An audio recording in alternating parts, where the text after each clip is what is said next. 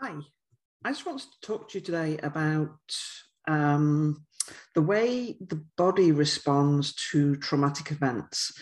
And I've got a chance to do video podcasts on Anchor, so I thought this would be a good one because I've been talking to clients about it. So one of the things that happens, especially when you have a childhood trauma, is your body goes into a situation where you're unsafe. Now, we know how to deal with unsafe. We're designed to deal with unsafe. So if you're camped next to a pack of saber-toothed tigers and at any point you might need to run away, it's a whole bunch of physiological changes that happen to adapt to that situation. For example, weight. Food metabolizes so that fat is stored around the organs that will need it, because if you need to run away, you need energy quickly. So your food metabolizes around your middle. Cortisol is released, the stress hormone, and adrenaline is released. Now, one of the things adrenaline does that people don't realize is it suppresses viruses.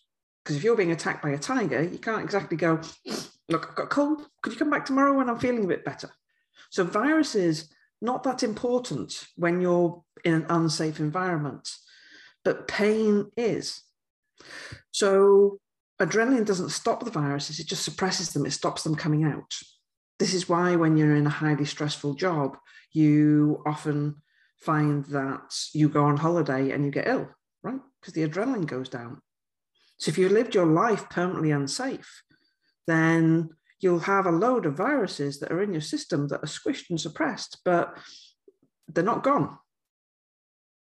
As I say, pain is adjusted because, let's say you're running away from your tiger, you're standing on a sharp stone, you can't exactly go, that hurts, right? Because if you do that, it'll eat you. But when you've escaped and you're sat down and you've got a gash on your leg or something, then your brain needs to go, okay, let's put all our energy to that.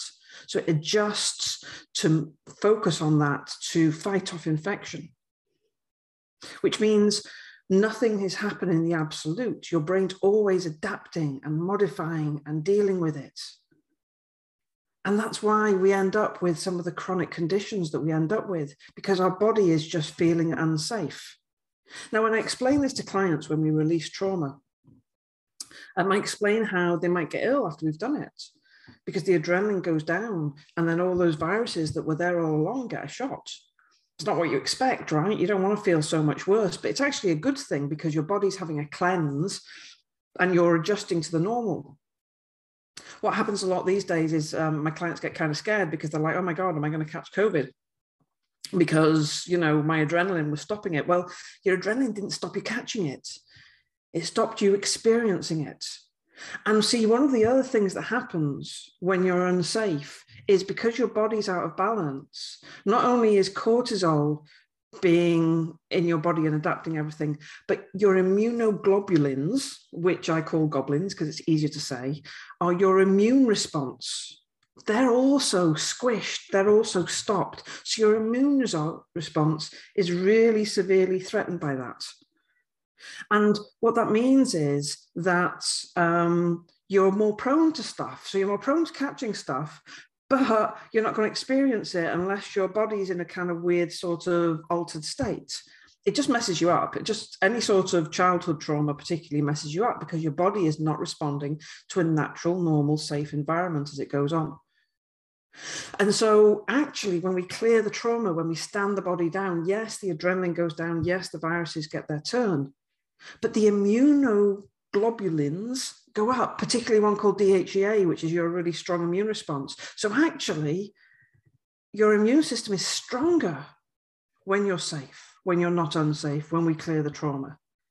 Even though at first you might have to experience all these things that have been suppressed.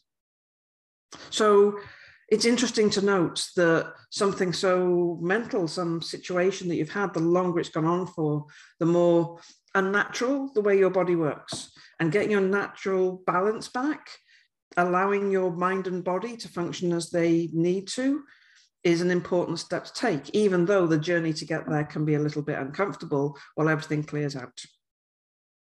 Hopefully that explains it. I'll speak to you all again soon.